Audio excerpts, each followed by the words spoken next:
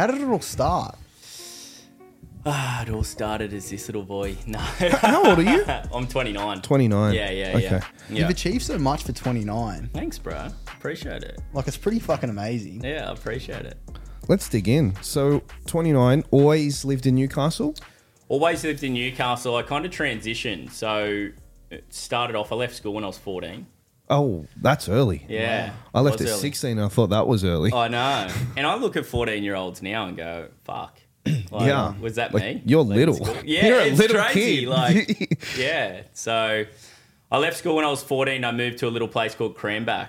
And it's in between Gloucester and Nabiac. It's a rural suburb and little country town. It's got a pub and little post office. And I started a trade as an apprentice carpenter. That's What was that by force? Like, were you expelled? Did you hate school? Yeah, I got expelled. So Really? I got expelled, yeah. And I remember Dad to this day. I was sitting down in front of the principal's office, and he turned up, super grumpy. Was like, "What did you do?" And anyway, he walked probably in. Just bash some kid. Yeah, He probably walked in as fast as he walked out. Wow. And then he said, Really? "Rightio, that guy's a dickhead. Let's go. What do you want to do?" And I said, I want to become a carpenter. My dad was a carpenter, right? He was a builder. I've seen success from it. My dad actually lost a lot of money when I was 4 years old. My parents divorced. So I grew up with single parent. And I kind of seen the wealth that was created before my parents lost it all. So I knew how much money can be made inside property, you know, whether in real estate or whatever. really? But I wasn't, you know, you're 14, you kind of didn't know what a real estate agent was. You're like, fuck. Yeah. So, yeah, I seen that. And I said, yeah, I want to be a carpenter. And the first thing Dad said, he looked me in the eye and said, no, you fucking don't. Wow. Straight up. Straight up. So it's, I shot off, man. I went up there. I lived with Dad. Wow. Super humble home. And yeah, How was Kicked it it off. growing up with the single parents? Was that tough? it was tough, man. Mum worked 3 jobs. Three So jobs. she was studying to be a counsellor. She's now head counsellor for SIDS and Kids, who's like Australian organisation for stillbirths, babies that are, you know, pass away at birth and so forth. So she's done really well for herself now. But back then, man, growing up, I remember running out of fuel driving to the beach. You know, it's Yeah. pretty heavy. So Mum worked as a cleaner at night. So she worked for Freedom Furniture. And then at night, she used to clean the place. So she'd knock off, pick me up from school, drive me back, and I used to help clean, you know. So, yeah, it was, I guess, yeah, it was hard, man. It was super hard. And then you looked at kids around you and looked what they had. So you're always looking, going, fuck, how come I don't have that? I want that. You know what I mean? So, What do you reckon is been the driver for you? definitely money. Yeah. I think that comes down But like, to where does everyone. that come? What is it? Given the fact that you've gone through growing up with single parents and went without, like what do you think started that for you? Yeah, definitely that. 100%. I think anyone that comes from nothing and I guess starts to make a bit of money, it's very addictive. And I think that especially when, you know, you don't come from money, it's you want everything. Like, dude, my wakeboard boat, I was sitting out on it a couple of weekends ago and I was with a mate and I looked at him and went, fuck, dude, this is unreal. I turned to my missus, my fiance, and said, babe, like, fuck, you know that we used to dream of this shit. Like, Yeah. especially me. I used to drive past cars and go, wow, like, imagine owning that boat. Like, Yeah. So, yeah. It's a different life now. Now you got Yeah. like 3-4 of the best, best guys in yeah. town. I love it. It's, yeah. So what motivates you now then? What motivates me is growth. Yeah. Like what type of growth? Just growth inside myself. Yeah. I think like everyone needs to grow and learn. And mate, I probably hats off to my fiance, hey, in the way that I've grown a lot. Like, especially from when you're 18 and you start generating wealth. So did you build the wealth together? Like, You're together, yeah. Yeah. She pushed me hard, yeah. How so? How did she push you? Well, I started off, so 14, carpenter. Yep. Lived up at Dad's. You're kind of doing the 14, 15, 16-year-old thing. You kind of going out drinking with friends and so forth. And then it got to about 18. I finished my apprenticeship. and I Just went. when everyone's starting theirs. That's right. Wow. And I went into. I kind of learnt early on, and I think that's where kind of leads to the career that I'm in now. Is I learnt that sales is where it's at in any industry. Yep. So I started a traineeship straight after my apprenticeship in car sales, and it was for Toyota. Yeah. You've gone off 18 years old. Wait, why? Why did you go from being fully qualified, about to be on big bucks, to car sales? It's funny you say that, and I'll probably touch on that later in this convo, but I think I always wanted to do it and tell the true story. And I think I've had a chat with you, Beardle, about this. And kind of when you do it, you can honestly tell the true story. It's no bullshit. A lot of people tell the story, but it's bullshit.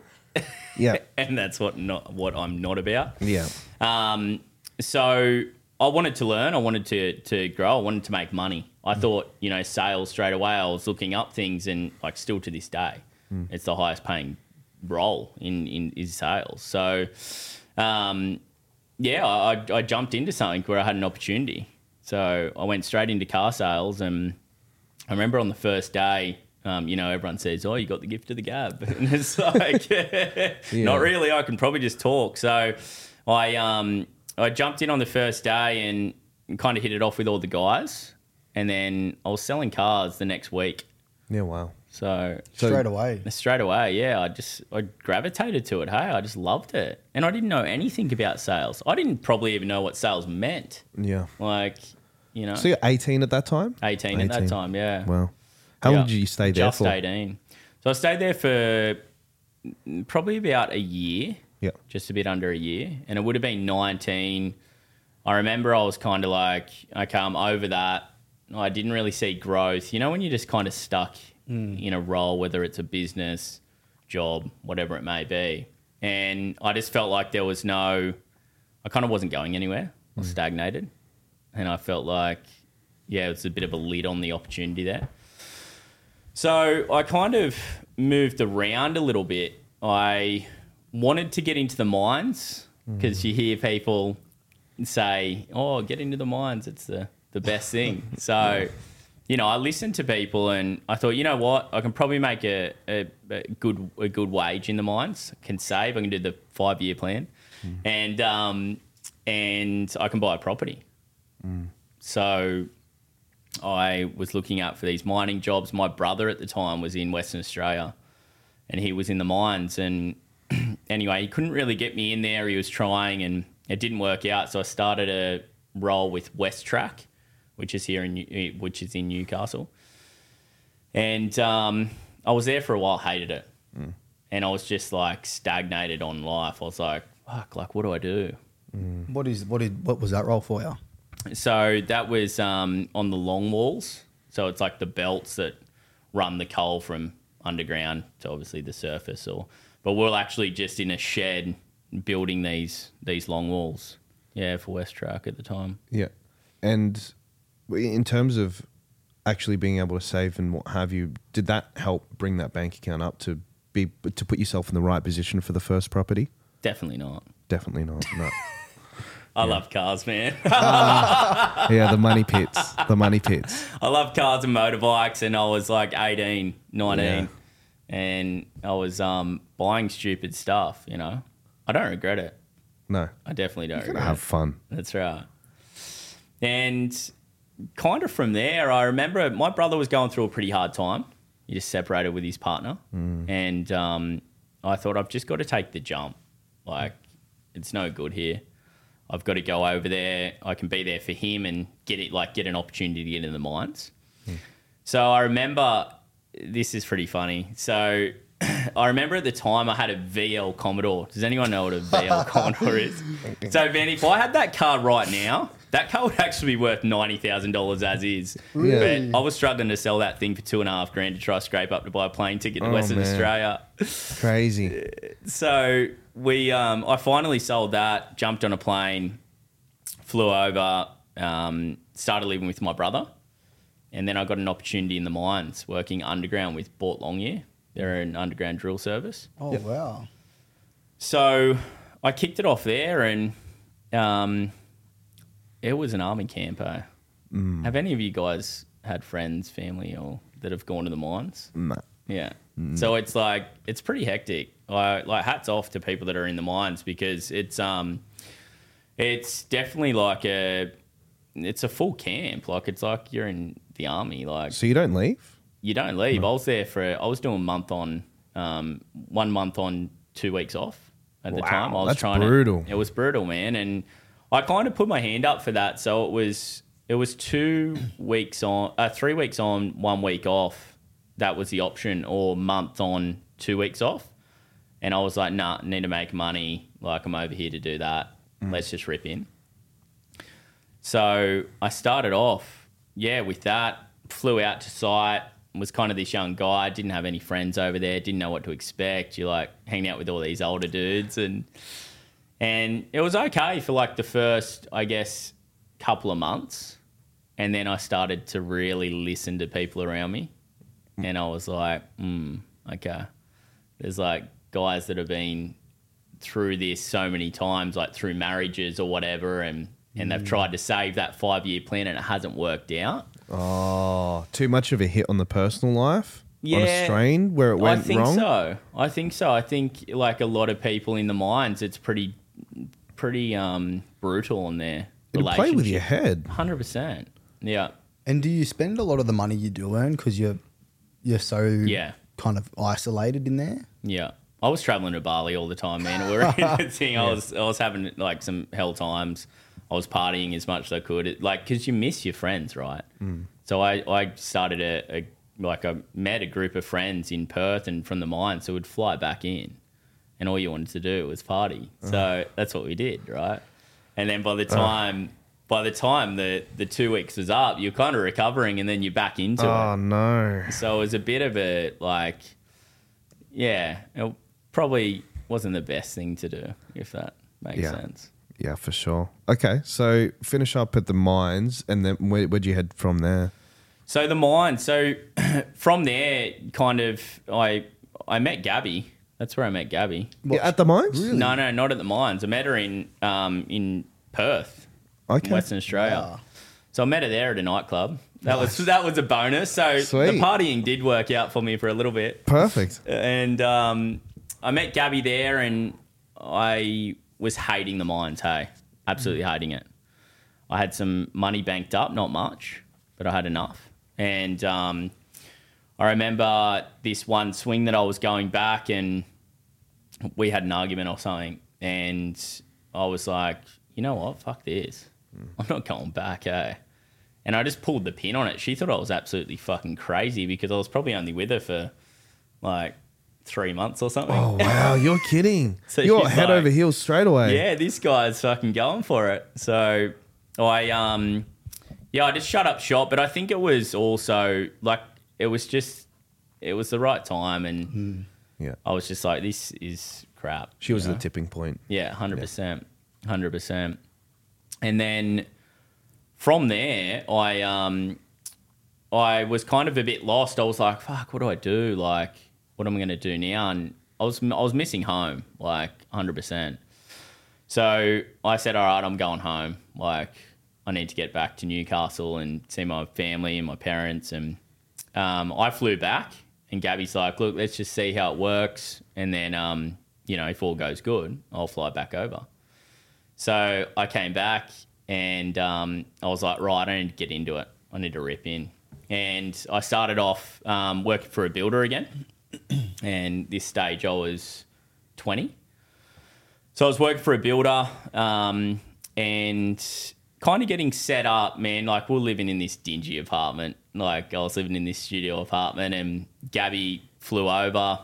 And I was, just being a builder for probably like 6 months. And I was like, fuck. Like, when you're just at a point where I was just at this point where I was like, where do I go from here? Like, I was a bit lost, and like, because, my parents, they're separated and everyone's doing their own thing. My brother and sisters are older. I kind of didn't have any guidance. So I was kind of a bit lost, Yeah. if that makes sense. And like now, these days, you have like, well, not these days, I'm only 29, but like now, if you were 18 to 20 right now, I feel like you've got a bit more support. Yeah. Like, Yeah. And I think it's a lot more talked about now, though, too, which is kind of spurred it on. Like, I see a lot of younger guys having mentors and that sort of stuff. They're having a rebounding board. yeah, essentially. definitely. And like I've got you where you didn't have you Correct. to have as well. Yeah, like So there what was was that no, like when you were? What was it like when you were there as in in that like, situation? there was just no young guys. Like, if I could, you know, when I was 20, talk to a like 29-year-old that, you know, was doing good, fuck, that'd be awesome. Yeah, social media sped that on. a Yeah, lot. 100%. So I think, like, what was around then? I don't think Instagram was 9 years ago. Was it around? Would have probably just in the infancy Just stages. started. Yeah. Yeah. So I was kind of, like a little bit lost there. Gabby moved back. She was working, Gabby's a beautician. So she was working just at a random beautician locally. And she was hating it. And I was fucking, that was tearing me up inside. Like, I was like, fuck, like, I need to make money. Like, I need to support it, you know what I mean? Like, so from there, I remember it was a family friend, right? And he reached out to me because he knew that I was really good at project management. And at that period of time, I was actually doing my project management certificate. Yeah. So it's one really good thing that I did during that period where I was a little bit lost. I had studied and completed that. And he reached out to me and he said, you know, let's set up this company, blah, blah, blah. I was 20. I'm like, fuck, set up a company. Let's go. Like, let's make some money, you know? Yeah. So I went all in and I had a certain amount of money saved. And I said, all right, I'll put this money in. And this guy was a lot older than me. Like, this guy now is probably, you know, late 50s. And we started to set up this company and it was like, you know, when you just get a feeling like you're starting to do something with someone and you just get a weird feeling. And it was just that gut feeling and I've always followed it. And I just thought, fuck, what's going on? Like, something's happening. And he had this really successful, like really big building company previously. And we were going around, like, so we started this business and we were going around and we were fixing up his jobs that he kind of went when he went bust with this other building company. And there was an investor involved and everything. And I got really close to the investor. So here's the 29-year-old me, right? So this guy's 35. I finally meet this investor. I'm fishy about this other guy who was kind of family friends. And anyway, we drive over to this investor's house, right? And at the time, he's probably 35, 36. This guy's living in like, this is probably like, 9 years ago? This guy's living in a $5 million house, Bar Beach Avenue, Newcastle. He's got the Range Rovers. Like, this is when Range Rovers, you didn't have them. Like, this was Kanye West, Kim Kardashian type shit. Yeah. You know, like, these Told were him they one. probably were just landing in Australia. Like, Yeah. if you had one of them, it was like, whoa, dude. Yeah. So I really looked up to this guy. I'm like, fuck, I need to make money like that, you know? And then Real money. yeah, real money. And this guy was in like a total different industry. Like, this guy was doing like stuff with shipping containers and so forth, you know? So I was like, fuck, this guy's doing this. And it's such a, I guess, a niche market, like a bit of a random market, you know? Like, Yeah. now shipping containers, you're building houses, doing all this thing. But he was just kicking that off. And this guy's turning over like 28, 38 million like a year, you know? Like, Yeah, thinking. so anyway, started hanging out with him a lot more, hanging out in his fucking mansion. He had a big place. It's still there, Bar Beach Ave. I think it sold for recently maybe 6.8 or 6.9 or something. So he, and I remember kind of, I was just getting tips and advice off him. Like, what do I do here? How do I do it? Blah, blah, blah. And then it just started getting better, dude. We were going out in his Riviera. He had this like $2 million Riviera. We drove it. I remember we drove it from here, from Sydney to Newcastle. And I'm just like, whoa, like, you know, it's starry-eyed. Like, and yeah, so that kind of happened for a little bit. And I kind of like because I was getting so educated from him, right? And I'm looking up to this younger guy that's very successful. I kind of let that slide a little bit. So the stuff with, the guy that we had the business with, and, I thought, if he's cool, maybe I'm just tripping, like maybe it's not that bad. So time went on and I noticed that they were a bit funny. And he started to get a bit jealous, this other guy, about our relationship, right? Because he's like, Joe's young, he's fucking 20 and he's hanging out with this multimillionaire. and we're having hell times, don't get me wrong. And, it came to this day where I was like, nah, I need to tell him. Like, I need to go to this guy and... The investor and tell him. And tell him, I think this guy's ripping us. But I had this feeling I didn't want to ruin it, Like, I didn't want to ruin this opportunity. So I remember like driving around, right? I'm like, I've got to go to his house. And I'm fucking driving around Merriweather Bar Beach and I'm like, fuck, I can't go. And I'd like get into the street and then go, no, I can't do it. And I'd turn away. And then I got into the street. This is like probably the 5th time of circling the block, right? And I thought, fuck, I'm like kind of like a stalker now, eh? So I remember pulling into the street and he pulled out with his lawnmower and he seen me. And I'm like, oh, fuck, here we go then.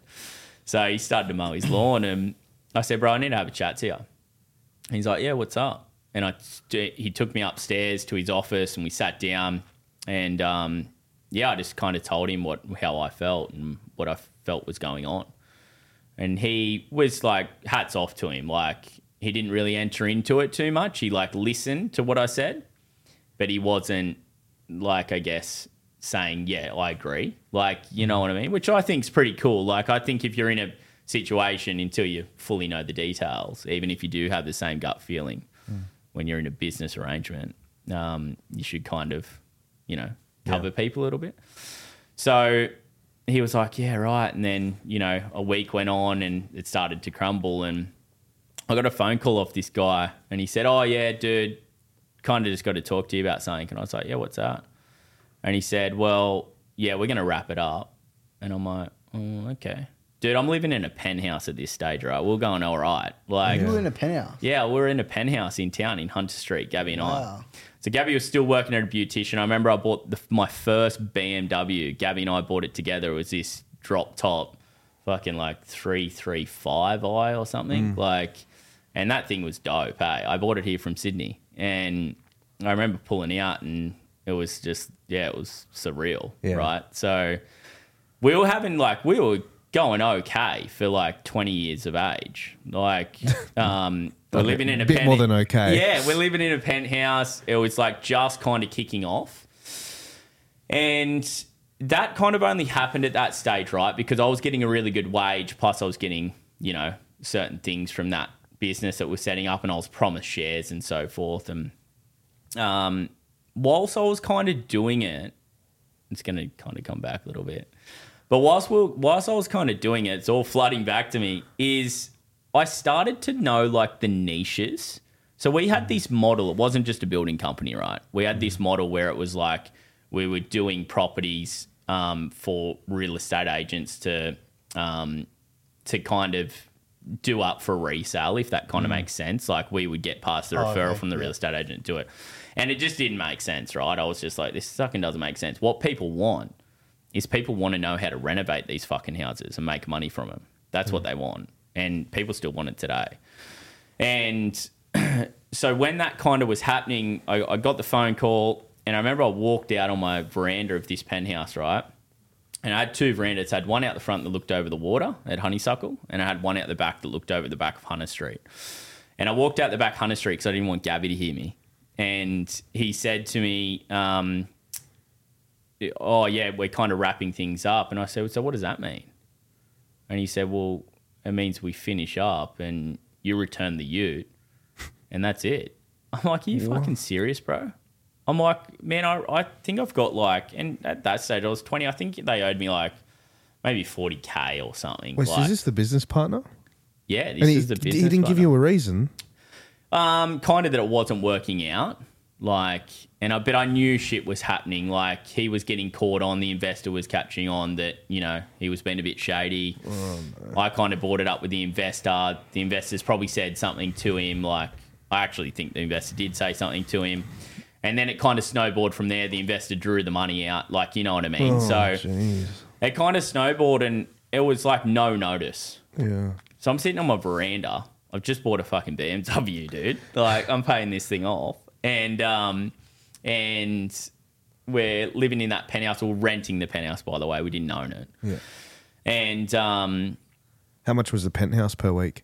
Man, it was like fairly heavy. I think it was like $700 back then, $750. Like 10 years ago, bro. That's like $2K now. Like, that was a fair bit. Like, you know what I mean? Like paying in rent, right? It's huge. And, yeah. So I remember that we had a trip booked, Gabby and I, to Bali, and that phone call happened, and I just was like, "Fuck!" My gut just dropped. And I've walked inside, and Gabby's making dinner. She's like, "What's up?" And I'm like, "No, nothing." Dude, we fly out in a week, eh? And I went and seen this. This is when I first started getting into business coaching, and it wasn't really around. And I seen this guy, and he coached a lot of people. And I don't know if you've heard of, but his practice is like kinesiology. Like, they work on the body's trigger points and like past trauma and, you know, all these other things. Yeah, really. And I didn't know back then what the fuck this was, right? I don't know what it is now. Yeah. So anyway, this guy was very successful. I got put onto him, got referred to him. He was multimillionaire, lost everything, went again, you know, found this kinesiology where he could actually dig into people's past life and not kind of that trippy, but like kind of into their past traumas and so forth, and work out like money blocks and stuff like that. You know, when you have a money block and it's because your dad said, "Oh, you know, you won't make over 100 grand because I didn't," or something like that, you know. And I remember I went to him, and I was like full emotional, dude. Like, I'm just like, fuck, like 20, I've like had a crack, and this guy's fucked me, and like, fuck, what's there left? I got to tell my missus we're finally starting to do half decent. And now I've got to tell her, oh, we're not going to go on holiday because like I'm fucked. And then, so I went to see him. It drew out a bit longer, and he said to me, Joe, what I want you to do, I want you to go on your trip to Bali. I'm like, I got $5,000 to my name. Like, I don't have much money. Like, that trip's going to cost $5,000. And he's like, I want you to go on the trip. What I want you to do after this meeting, I want you to hop in your car, and I want you to look at your steering wheel of your BMW. And he said, do you know what BMW stands for? And like, you know, I was like, no at the time. And he said it stands for Best Man Wins, which it doesn't, right? It does not stand for Best Man Wins. What does it stand for? What does it stand for? Is it British Motorworks or something? Motorworks, that's it. And anyway, I was like, I laughed anyway. He's like, when you look at that steering wheel, I want you to drive around. I want you to do as many quotes as you can, and I want you to look at that steering wheel and read Best Man Wins. And I was like, fuck, it's pretty cool, eh? Yeah. Like, so it really motivated me, and I'm like, fuck it. He goes, because what's there to lose? Like, you drive around now, and you go do these quotes, and you go meet these people, you go introduce yourself. What's there to lose? So I'm like, fuck yeah, right, I'm going for it. Like, so I got super hungry after that, like fully motivated me. I walked out of there, I called my cousin, he was a graphic designer. I said, dude, I need a logo, and I fucking need it now. And he's like, what do you mean? I'm like, I'm starting a business. And he's like, what? I'm like, long story short, I've just been fucked. I'm about to lose a heap of money. And dude, I was getting phone calls of debt collectors, hey, wanting to repossess this BMW. Like, it was bad. Like, you went that far. Yeah. Like, I'm not going to go work for someone. Like, I was just like, jeez, fuck this, I'm here, I'm going for it. But at that point, I feel like people wouldn't take the risk. That'd be the worst point to take it when you have no wage and no money. 100%. There was times where I was like, that's right. Well, there was like, man, I was getting job opportunity. Like, I got offered. Like, I could have went and got a job. Wouldn't you? Why not take that when that's a safe option? Because it's exactly what you just said. Yeah. It's a safe option. And I came from nothing, so what's there to lose? Yeah. That was my mentality.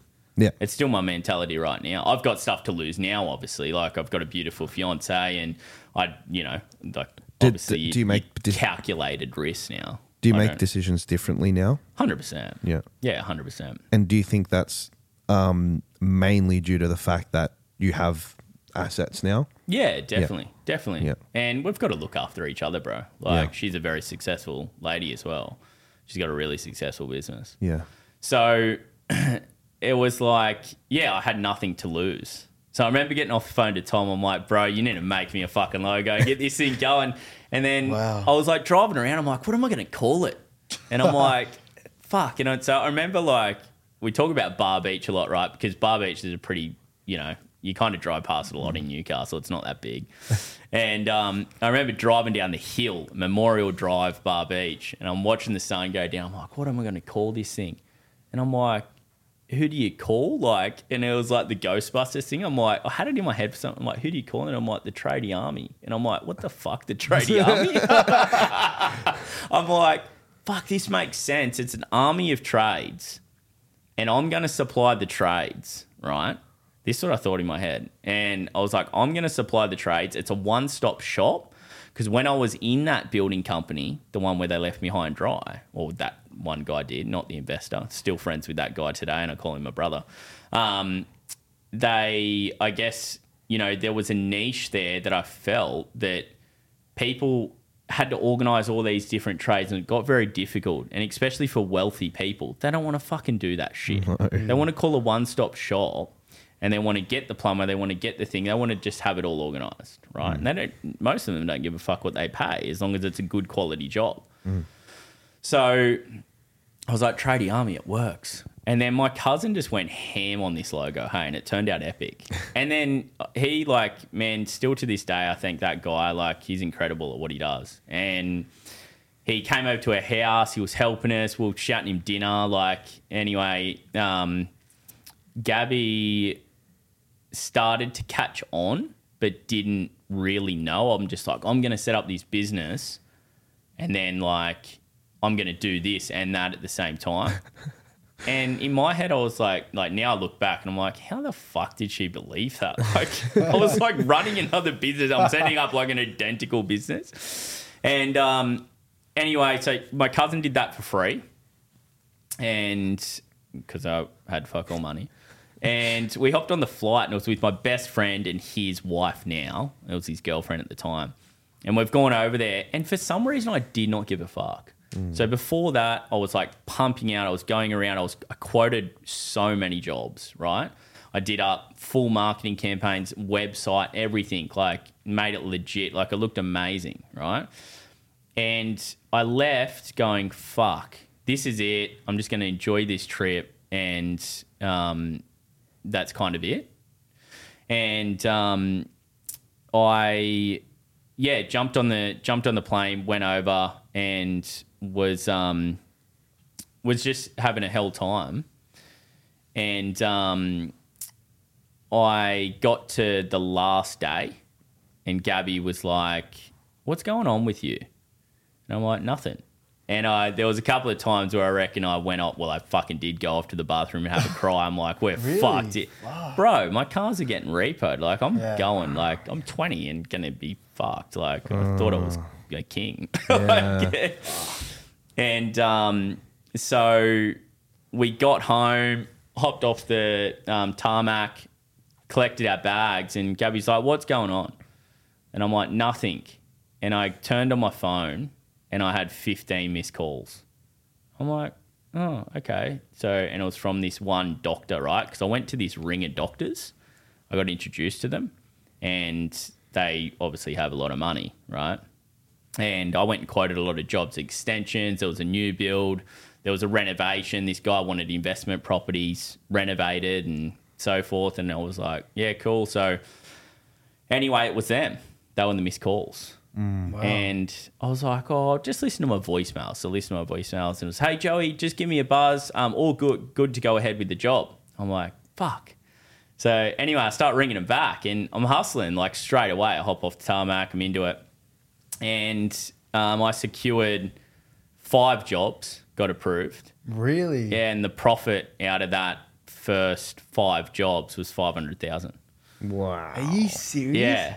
Yeah. That's insane. Yeah. 500,000. 500 grand, bro. So that was because I was kind of just didn't really have anything to lose. Like, they were pretty big jobs, right? Some of them. So how did you get these jobs? Like, how did you even get in the door to quote them?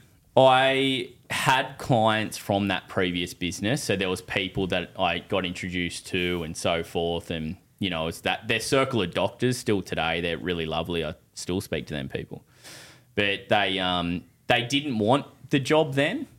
They wanted it later, you know, and then when that company closed down, they called me. They're like, "What's going on? Like, can you come quote it?" I'm like, "Yeah, sweet." So kind of went from there. Jeez. Yeah. That you've ridden a pretty crazy roller coaster. Yeah, it was highs wild, and lows man. and highs and lows. 100%. Mate, how do you keep your sanity through those times when you experience some pretty cool highs and then next minute you're back on your ass? Yeah. My partner, bro, Gabby. Yeah. Yeah, she's solid. Like, I know you have a partner and... Not anymore. Oh, not anymore. Sorry. But man, she's my rock, eh? Like, she's pushed me like hard, and she's let me be free, bro. Like, if you're starting to date an entrepreneur, dude, it's a pretty wild roller coaster. Like, let me tell you. So, we came back, like, and that kind of all kicked off, and it was like I said, I made that money in that period, and it just kind of snowballed from there. In my first year, I turned over $1 million profit. What? Yeah. How old are you at that age? I was 21. Fuck. Yeah. What the fuck? Yeah. So, dude, I was doing loose shit. Just fucking managing trades. Managing trades. I started to get into, I found a really niche market, and, you know, I do a lot of coaching around this today. And it was with wealthy people that wanted to buy assets and wanted to make money from property. But unless you're in property, you don't really know how to make money. Like, it actually is difficult unless, you know, you're a professional in the industry. So and this was before buyer's agents and all that existed. So I used to go out, I used to find them the property with them. They used to obviously purchase the property. And then I would quote them for what I believe the renovation would cost. And then I would do the renovation, or the tradie army would do the renovation. And then I would help them like sell it, or they could lease it out. So I'd just point them in the right direction and say, you know, he's a fantastic agent, go with him.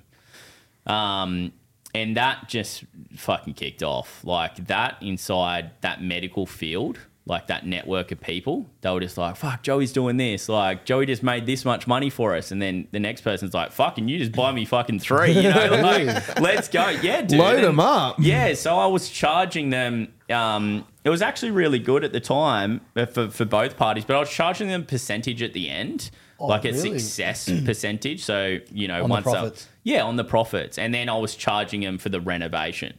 So I was keeping my company intact, but I was also making the money at the end. So, yeah, that's kind of what set me up. The tradie army set me up, bro. Big time. Yeah. So, do you still run the tradie army? No. I got rid of it now. What happened to the tradie army? Yeah, so it kind of keep going with that. It was I found that niche market, kicked it off, and I got bored. So it was You got bored. Yeah, I got bored. Earning millions of dollars. Yeah, I was just fucking stagnated, bro. Wow. And I didn't know what to do. I wasn't even buying property for myself at that stage, dude. Yeah. I didn't know, man. I'm some 14-year-old kid. I left school. I didn't have any education around it. Yeah. Like, I thought you just bought one property and you just fucking lived in it and had a family. You know what I mean? Like, so I guess I just got bored of that, and I was like, hang on a minute. I can fucking do this myself. Stop making everyone else's profits. Make me some money. Yeah. How old were you when you started thinking like that? 22, I think, around that. 22, 23. Yeah. Yeah, 22, 23. And, you know, I was like getting articles in the Herald at that time, and that was a big thing then, you know. I was fucking, there was a fair few news articles done on myself. And then I remember, I got a bit stagnated. Then I kind of remodeled the tradie army for that. That's what we were specialising in.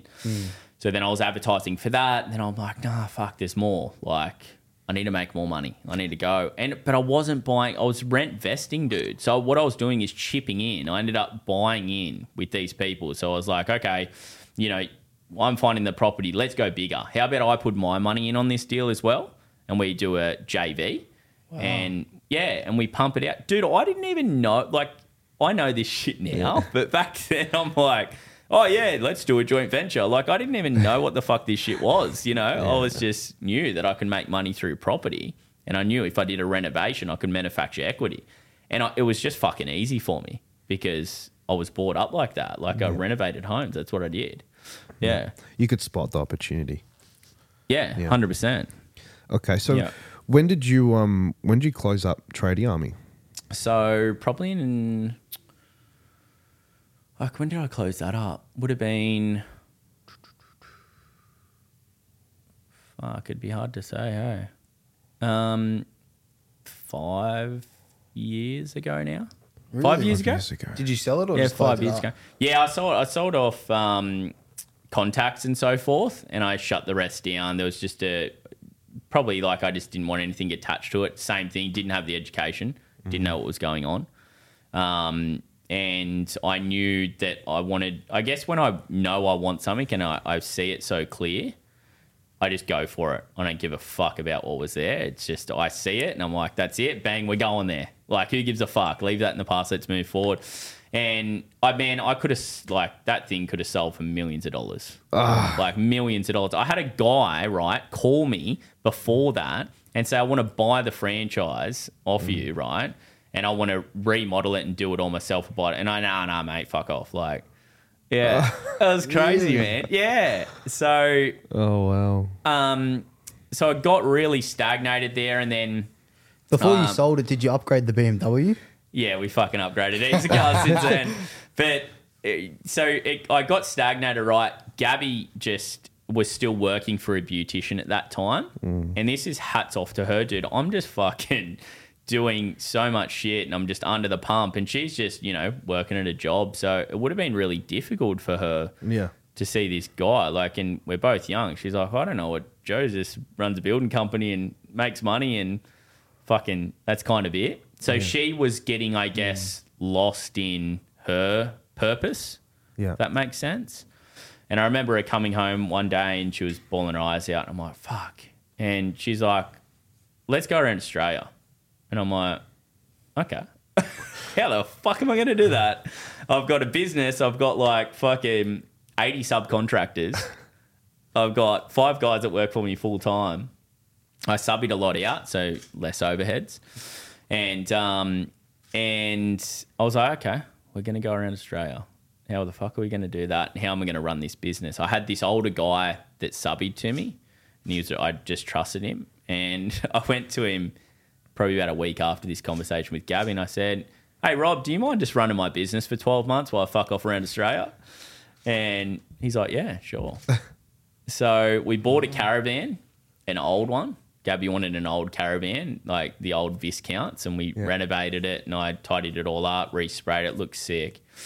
And, dude, we went around Australia for 12 months, and I did not lift a finger. I was running my business from my phone all the way around, like the Pilbara, like Western Australia, Melbourne, like everywhere. We're just, caravanning around Australia, just living life.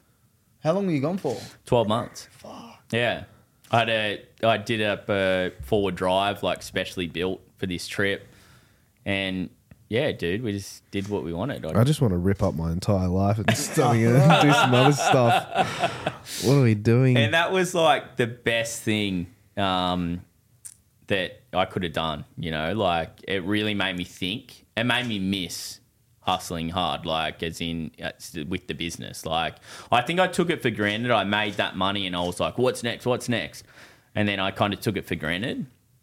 And then that 12 months with Gabby, just had a really good time. And we got to Queensland and Gabby was kind of like wanted to hang out with the family and so forth. So we had a break for about probably about 12 months we broke up for.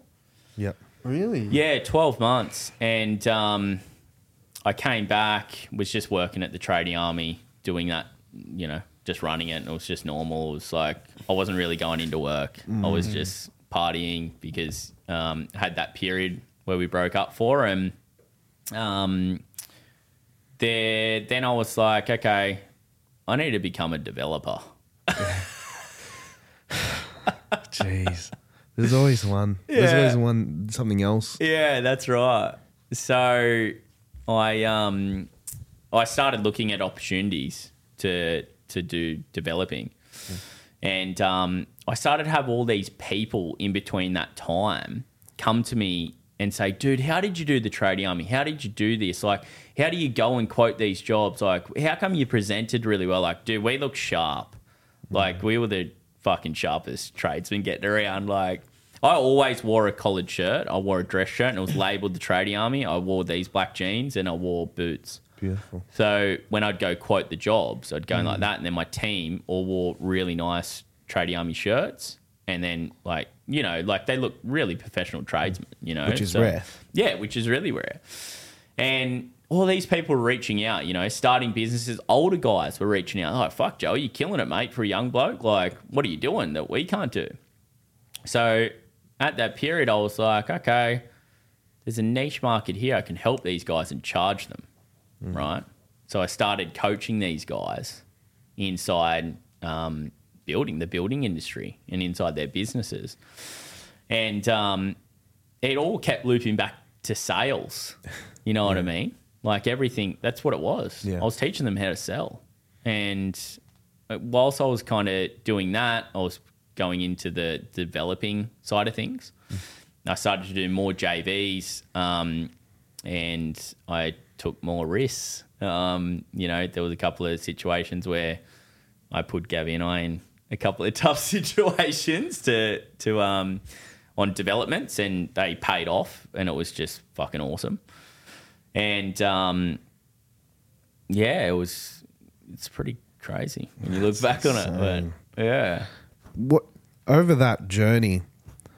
What's the highest point that you reached, or your best achievement, or your most favorite achievement, and your biggest challenge? My most favourite achievement would have been Gabby setting up her business. So she owns a beauty therapist, which is they do eyelash extensions, so forth. It's called the Lash House, and it's massive now. Like, she has built that thing incredibly well. Like the marketing and so forth, it's insane. When we got back together after that, we went around Australia for 12 months. She moved back to Newcastle again, hated job, same thing. And she said, I want to like set up my own business doing lashes, you know. And she did it when we were going around Australia. Like, she'd just do it for cash at like wherever we kind of were. I was like, yeah, sweet. I set up the marketing the exact same way as I did the tradie army. All the SEOs, all the Google AdWords, like everything. I just replicated this thing into beauty. And because of her, right, it fucking skyrocketed. Wow. But that's probably my biggest achievement, man. Like, it's really cool when you build something together with your partner and you do it and you don't really understand it, but then you start understanding how to replicate something to get it off the ground. Do you know what I mean? That's special. Yeah. So that was pretty big. And probably my first couple of developments. Being young, I guess people, like, I always tried to look older or be older than what I was because I felt like I didn't gain that respect. Through developing, you learn a lot, man. Through business, you learn a lot. Like, you guys are in it. Like, you listen to older guys that might be in, and this is something that, you know, I've learned a lot. You listen to older people that you think, oh, fuck, they know heaps about business. Like, you know, I'm going to listen to this guy. And then you're like, does this bloke know what the fuck he's talking about? I know. You know? I know, yeah. And I fucked up a lot from actually, like, tucking in, if you want to call it, like, and thinking that they do. And it wasn't until I put my foot down and was like, mate, you're an idiot. Like, let me tell you how to fucking do it, champ. Like, how did you even get here? Yeah, that's right. That's right. So, yeah, I don't know. To kind of answer your question, I guess that was there. But man, I love learning. Hey, I really do. Do you listen to books? Listen to audiobooks? Podcasts? I listen to audiobooks. Can't read books. Yeah, can't read. Fucking hate it. It's not that I can't read. I Yeah, just fucking hate reading. Same. I'm in the same boat. Yeah. I listen to an audiobook. You will not find a book in my hand. Yeah. Ever. Yeah. So what happened with you've started coaching people on what you did with the tradie army, you're doing JVs, then you start doing your own developments. Where did things progress from there? Like what was your next kind of moves? Yeah. I took a risk on a development that paid off big time. I remember When we say big, big enough, like I made a couple of mil. Yeah. And it was Really? in 2 years. Like a year and a half or something. What'd you build? I built a subdivision. Yep. Yeah. And I did it. I took the risk myself. I actually went in to, I met up with the real estate agent, purchased this property on an option. And I kind of didn't really read over the contract at the time and kind of just went for it. I knew I wanted this property. And I remember scrambling for money to actually come up with this and try find investors. And yeah, that went really well, which then snowballed me into the next ones. And it kind of just went from there, dude. And then, Gabby and I were buying houses together and we were renovating them. And, it just kept kind of snowballing. And now it just flows. Like, it's just normal. It's second nature. Gabby, every house we buy, Gabby lives through this mess of a renovation and then it turns beautiful and then we want to sell it. So you'll flip and develop both. Correct, 100%. Yeah. Yep. I'm now holding our properties. Like we've got a beautiful property in Dudley in Newcastle. Yep. And it's on the beach and I won't sell that property because it's in a blue chip area. It's on the beach next to the bushland. Like the only way that property is going up. Like so. Blue chip areas is where I'm investing my money. Yep. And renovations, man, I've done all the things. I had a chat to a guy about this, a younger guy. He's like, oh, dude, he pays me to help him in property, right? Like to coach him through the renovation and how to make money, blah, blah, blah. And he said, oh, I want to do a subdivision. Like I want to do a subdivision or I want to do townhouses. I said, but there's no money. Like the money is that you actually make more money in a blue chip location. You got to outlay a little bit more money, but the return's massive. Like my place at Dudley, like, we bought that for, I think it was like $1 million. And this was all before COVID, right? But it was like $1 million. We probably put with, my tradesmen and so forth, maybe about 500, 600. And the bank valued that at 3 mil. Oh, yeah. Like, Jeez. That's a year, dude. Like that was in a year. Like, how the fuck can you make that money anywhere else? Like you put so much time and effort into, subdivisions and, a head fuck going to council and getting the DA approved and, designing the plans, architects, outlaying money and then possibly, not getting it approved. Yeah. Are you mainly buying up in Newcastle at the moment? Yeah. Or that's where most of your stuff Or Newcastle. Is that where it has been for the past few years? 100%. Yeah, all of it. I haven't bought property anywhere else. Yeah. Okay. Yeah. Cool. I bought property and I drove past this place. I bought property in Islington for 350 grand. wow. When people were like, what the fuck are you doing, mate? I'm like, all right, you just wait. What's it worth now? Oh, that same property would be worth $1 million. Wow. Yeah. And it's still shit, right? That's a shitty property, but like 350 grand back then to now $1 million, like, pretty good. Yeah, compounding growth. Gotta love it. So what's your current state look like now? Is it just developments? Or you got other businesses you manage or run? Yeah, so I've got a few businesses. The one that, I spend a lot of time and focus on a lot now is sales coaching. So myself and one of my best friends, since we were kids, we have a sales coaching business where basically we target Australia's top 50 real estate agents and associates. And we coach people in property still. So still doing property coaching. That's a big thing. But yeah, I love sales, man. And I really teach, and so does Dill, is is being genuine, like selling genuinely. Like that's a big deal to me. Like, and I think the whole world's moving more that way too now. Yeah. Like even you look at TikTok, it's the realness of it.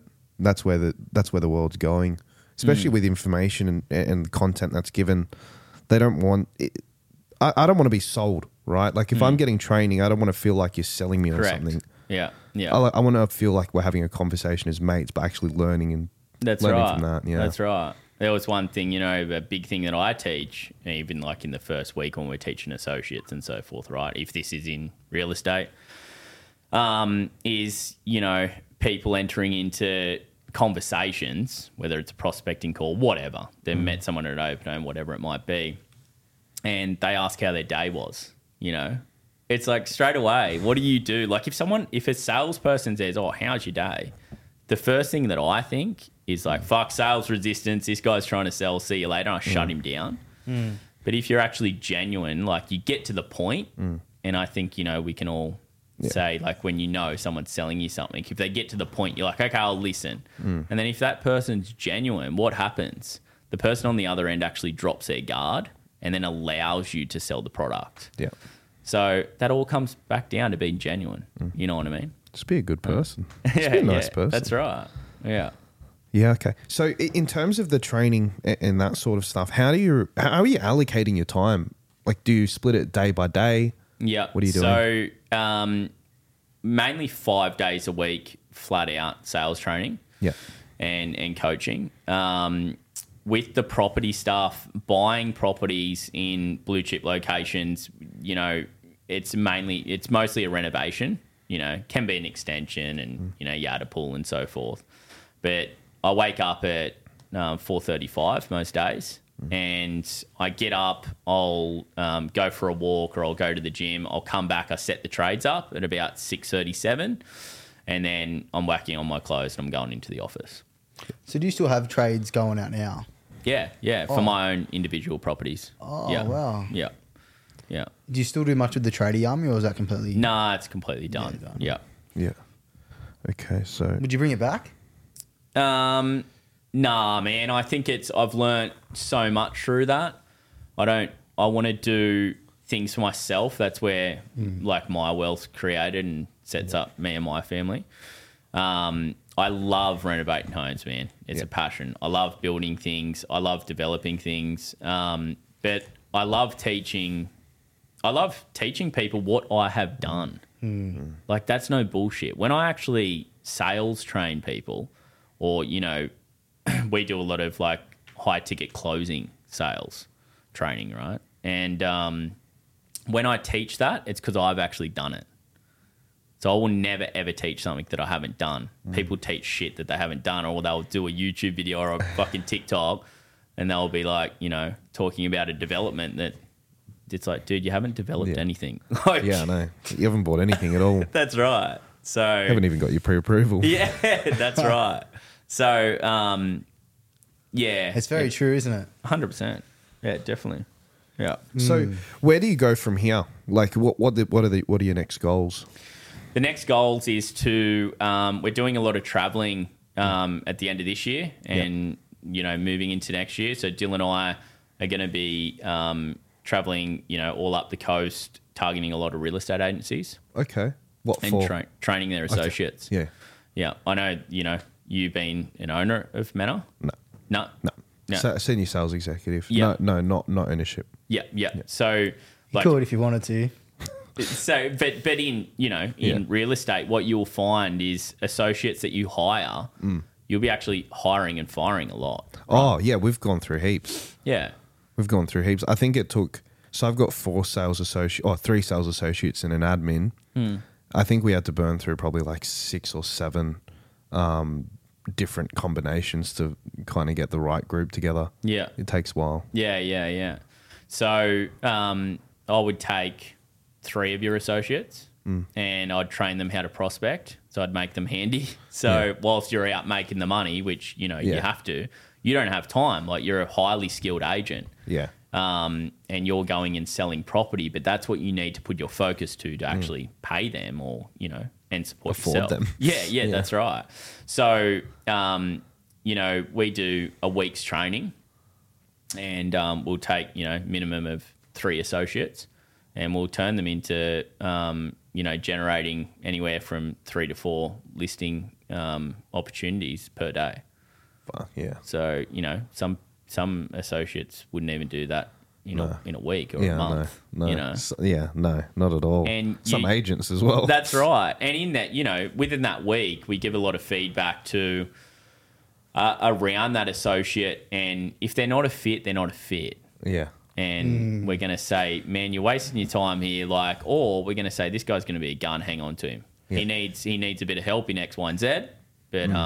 But you know, we can nurture that process. Yeah. What is your thoughts on that, Joe, with people being a fit and not being a fit? Do you think people, there's some people that have got it and will naturally be good, or can anyone be good at sales? Like, what's your take on from your experience? Yeah, I guess that's like a bit of a tough one. Like, you know it. Like, you know, right, when someone's good at sales. But also on the other hand, you know, you can teach things if people are willing to learn. Yeah. I've got a guy that I've been training as of late, Dylan and myself, and he did not know anything in sales. He grew up, you know, quite humble and wouldn't have a clue.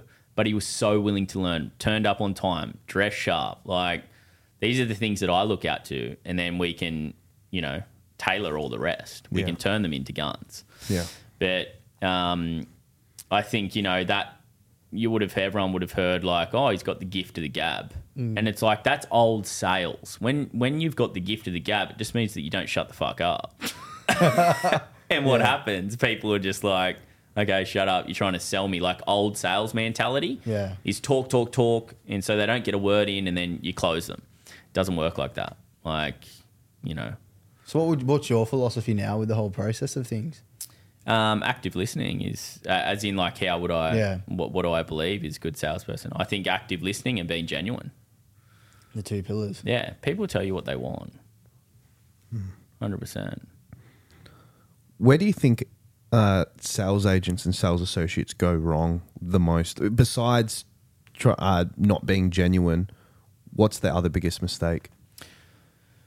I think when it comes to scripts and dialogue, I think people are just haven't been taught how to speak to a prospect or speak to a client. So they read these things and they try put on this voice, right? That is like, it's not them. I did that for a couple of years. Yeah. It's just sound like a different person. Yeah. And when you are genuine and when you speak normally, so speak how you speak, right? And, you know, you speak to Susie and, you know, you're trying to get a listing lead or something out of her. Just speak to Susie genuinely and I guarantee you she's going to drop her guard, like I said before, and she's going to let you in. Yeah. When she lets you in, you can start talking about the service or product that you have to offer. You know, whether that's in real estate or, you know, you're selling T-shirts. Like, that's true. So are you a fan of scripts and dialogue or not as much? 100% I'm a fan of scripts and dialogue. 100% because you need a plan, right? It's like building a house. Like, you need to know what you're doing, but it's how you follow that method. Like, it's how you follow that plan. You can follow it a million different ways. Yeah, there's always one way that works. Beautiful. Mate, biggest lessons in property development. I want to get into good stuff. Yeah. What's the biggest fuck up and what's your best piece of advice for those getting in it? Like, for example, myself, I'm at that stage now where I'm coming to you, Joe, I want to get my hands dirty. Yeah. What would you advise and what, you know, lessons can you share based on your experience? Yeah. I think planning and due diligence on a property is major factors. Getting your right builder, like, you know, I guess, what would you call it? Like, I was lucky because I had that background and I educated myself around it. But if you're not educated in it, you need to team up with a builder that has a lot of experience, and you need to trust that builder. Yeah. I think making sure that you have a really solid trade base, especially in times like today. So you would have noticed that, trades are very hard to get. And if you do get them, they're very expensive. So if you find a good trade, pay him right so you can keep him, but look after him, pay him on time, and he's going to keep coming back. What's some of the biggest mistakes you've made with developing? Biggest mistakes I've made? Biggest mistakes I've made is probably not necessarily mistakes. I think it's learnings, but is possibly blowing out timelines, thinking that I'm going to sell like whoever I employ to get to sell the property is going to sell it quickly or for an amount, maybe thinking it's going to sell for more, and I'm like, oh yeah, I'll get 1.4 for that, and I fucking get 900. You're a typical vendor. So I guess that doing your numbers, a tip that I can say is do your numbers really lean. Yeah. And then when you do your numbers really lean, the profit's awesome. Like worst case scenario? Yeah. And everything on top, you're just like, fuck yes. Yeah, cream. How good was that? Is there a certain margin you look for with any development? Like, are you looking for a 20% margin?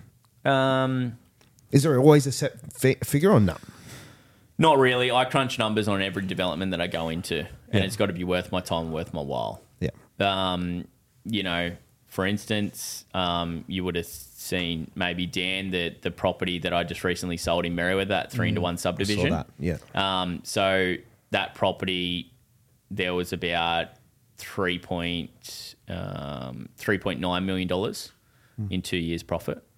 So that property there I purchased for $1.35 million. I had an investor that I still have today on that property. A different investor from the different investor, yeah. And that property I purchased for $135. We then did a renovation, which was absolutely stunning on the original Merriweather home. And we sold that for, I think, $235. So basically paid everything back and more, and then 2 blocks down the back were free. And, we sold that one for 1.8 and that one for 135 or something, whatever it was, So it made sense. See how easy that was to make sense of it? Yeah. So I was like, okay, so what's some houses locally that are prestige like the Merriweather house, like in that era, that's 100 years old, that home. And, stunning, renovated, that had a pool inside the master bedroom, like half in, half out. So I guess we made it unique. What can it bring in? So I kind of worked out that worst case scenario, like I said. And then down the back was super easy because they're 2 new luxury homes. So you could soon figure out, put a dollar value to that. And straight away I was like, okay, fuck, it's worthwhile. I feel like when I enter in, and, some people might think differently to this, but personally, when I enter into a development, I've got to do quick maths and it's got to make sense. There's no like, but if we tweak this and fucking do this, then, we could possibly make this. It's like, dude, if you're fucking making $1 million, you're making $1 million. Yeah. There's no like cutting corners or fucking putting different skirting boards or fucking getting cheaper Bunnings paint or something to try to save costs. It's like it either makes sense or it doesn't make sense. And people buy and go into developments without doing the numbers. Like they do the numbers. Me. It does. Like they think that like people will buy DA approved sites that are like townhouses and so forth and just go, it's approved and it's ready to roll. Just buy it. And it's like, you done the numbers on it? The fucking thing's going backwards. Like, Never seen that happen before. Yeah. Wow, mate, what a story. Mate, crazy. That's insane. Yeah. I guess last piece of advice I want to ask for is someone, this is a bit of a selfish question. Yeah. Someone in my position where we've got the deposit ready, we're ready to rock and roll to do something small. Yeah.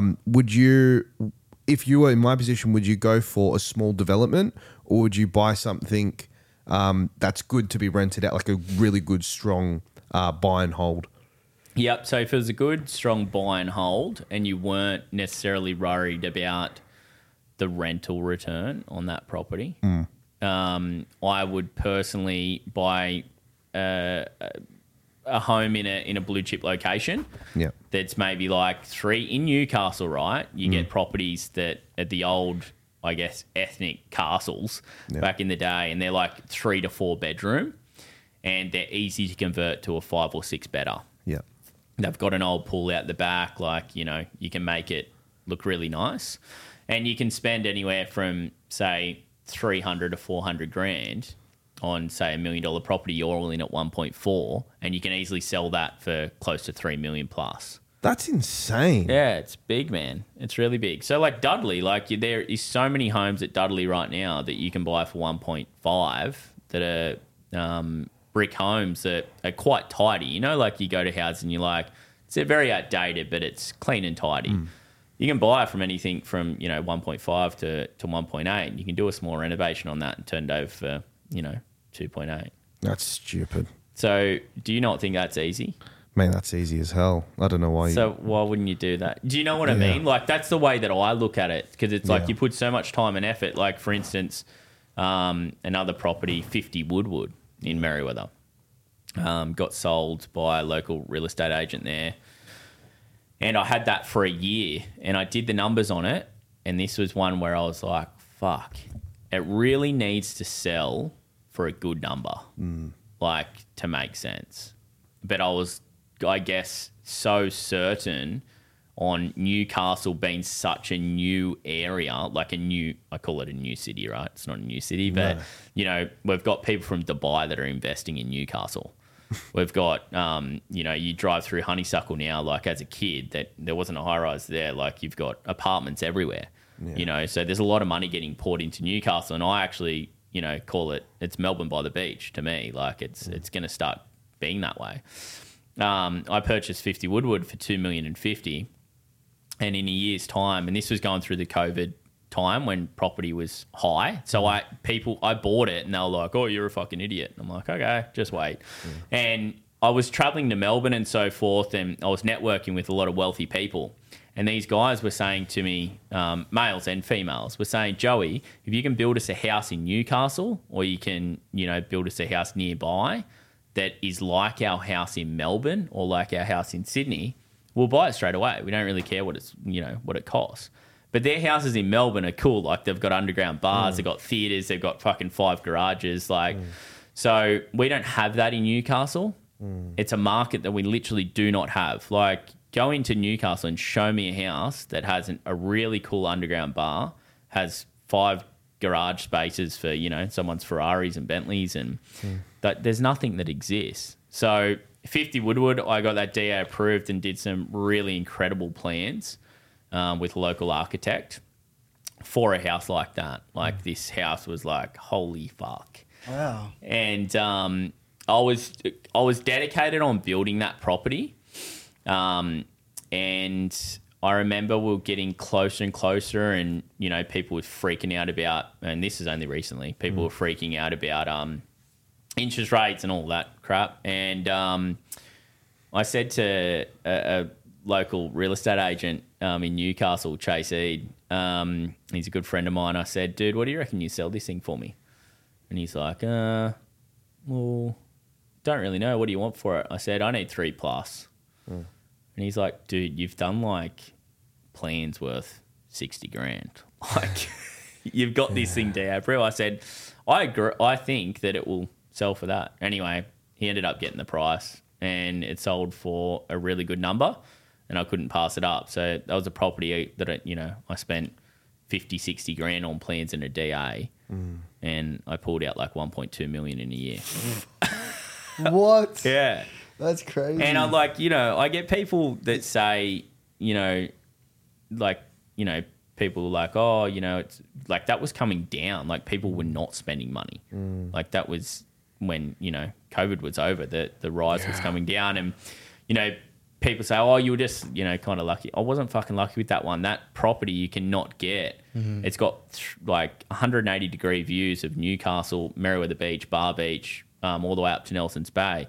You can't replicate that property. The guy that bought that property, he used to live in that street. He's very, very wealthy.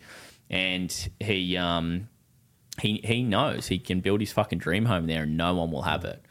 So You'll probably make millions on that. yeah, 100%. So when it comes back to these properties, like my property in Dudley, the reason why it's valued so high and I've made good money out of it is because I have done that underground bar and I have done the cool things. I turned into a 5-bed house. It was fucking 3. Yeah, man. And that's what people want to buy, the finished product. If you can provide the finished product, people will buy it. So when it comes down to townhouses and so forth, it's already overpopulated.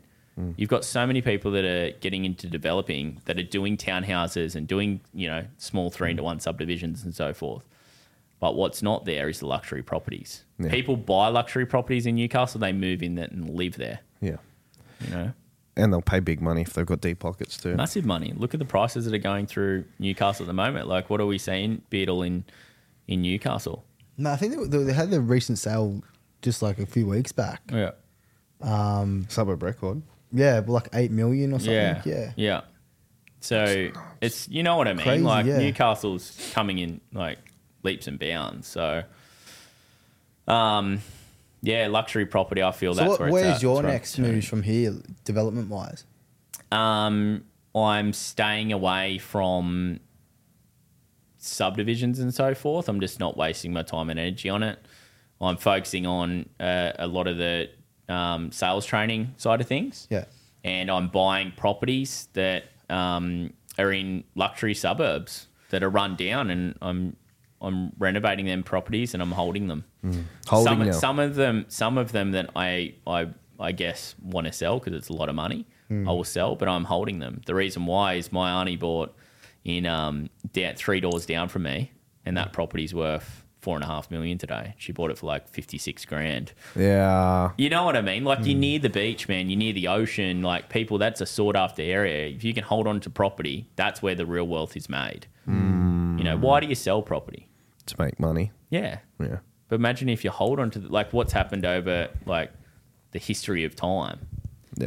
Like, we'll look back and go, oh, you could have bought a place in Right. Newcastle for $1 million, and it's like, or 2-3 million, Yeah. Oh, John Parade sold for $9 million. It's like, fuck, that joint's worth 100 now. Like, you know what I mean? So people can't grasp compounding interest. I remember there was, I first got into real estate like 10 years ago, and we were selling a house in Balcombe Hills, northwest of Sydney. And the house was, I think we sold it for like $550. yeah. And the buyer called me up the week later and he's freaking out. He's like, I've overpaid by 25 grand. Like, I can't do this. I've overpaid. I shouldn't have done it. Can I try? And he tried to get out of the deal and he couldn't. And I said, look, the rule of thumb is property prices in Sydney typically double every 7 to 10 years. He said, I told him in 10 years time, if this isn't worth over $1 million, I'll buy you a Macca's lunch. Anyways, sold last year with one of my colleagues for 1.74. Yeah. Yeah.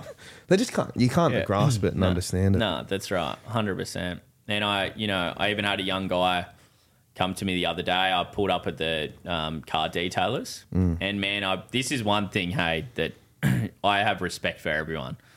And one thing that if you ever catch me fucking doing is having an ego. I like, everyone's got an ego, right? But no matter who it is, I respect that person. Like this car detailer that details my cars, I stuck up for him. There was this, Merewether mum, they call him in Newcastle, that was being quite rude to this guy when I first met him, and I kind of pulled her up on it. So this guy's been detailing my cars for a long period of time now, and the biggest thing is I always, I guess, have respect for people and I never want to lose that. And there was a young kid the other day when I was getting my car washed. He's like, oh, how do I buy that car? I really want that car. And I just took the time to actually talk to him about it. And he was 15, right? He was working at the car detailers. And I said, what are you going to do, man? And he said, oh, well, my dad struggles. Like, he wants to buy a property. And I'm like, okay, switch on straight away. This kid doesn't have guidance. And he said, how do I make money? I want to buy that car. And I said, you can definitely have that car, but you need to buy assets.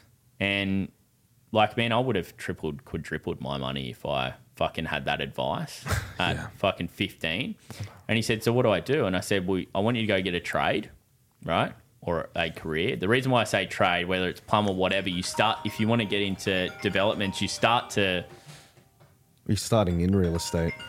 You're starting in real estate, and you're starting to understand how you can renovate properties and learn the ins and outs of it. That's where, you know, I was benefited greatly, like was starting a trade as a chippy.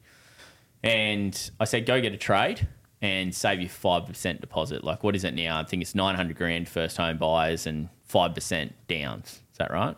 Yeah. Something like that. Yeah. So, let's say he's got to save 35 grand, 40 grand, and then you're in the market, bro. And you're a plumber or you're a chippy or you're an electrician or whatever you might be, and you understand how to renovate this property, right? You've got a leg up because you don't have to hire trades. You can do it yourself, like a little bits, and you can start manufacturing equity. Yeah. The most money I've made is just manufacturing equity out of renovations, man. I make a shitload of money from it, and I'll continue to do so. I'm so G'd up from this podcast. I'm ready to go buy something tomorrow. I'm driving up to Newey tomorrow. God damn. Legendary. Steak o'clock. Yeah, let's go. Let's get some dinner, lads. Fuck Thank yeah. you. You're a Awesome, legend. No worries, Thank you, brother. brother.